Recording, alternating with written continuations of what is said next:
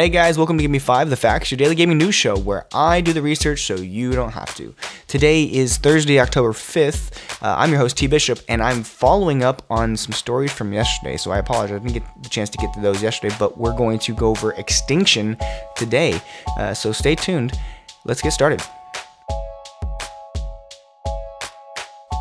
Hey, so back in June, we saw a gameplay demo of Extinction, the game, at E3, and since then it's sort of been off the grid, so we're going to take some time to talk about that today.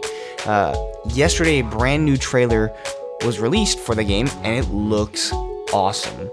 Here's the thing though, it looks a lot like the concept of Attack on Titan or sort of like Shadow of the Colossus, and if you don't know what either of those are, then not a big deal, maybe go play those games while you wait for this one, but we're going to move on. The main idea is that you play as a character named Abel, who is the last Sentinel on Earth.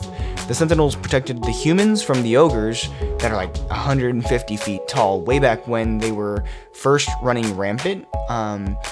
Now they're back though, so Abel has to solo kill all of these ogres and monsters trying to wipe out the human race. There is a full-on campaign with ability unlocks as you progress, and during the gameplay demo at E3 this year, they did ask the question of whether or not there would be multiplayer.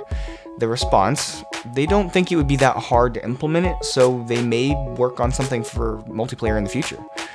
For me, I think what really made me want to talk about this game was the fact that even though I mentioned a game like Shadow of the Colossus, which is so well known for the sort of puzzle aspect of like traversing the colossi, this game brings more of a quick play, hack and slash, combat-centric style gameplay.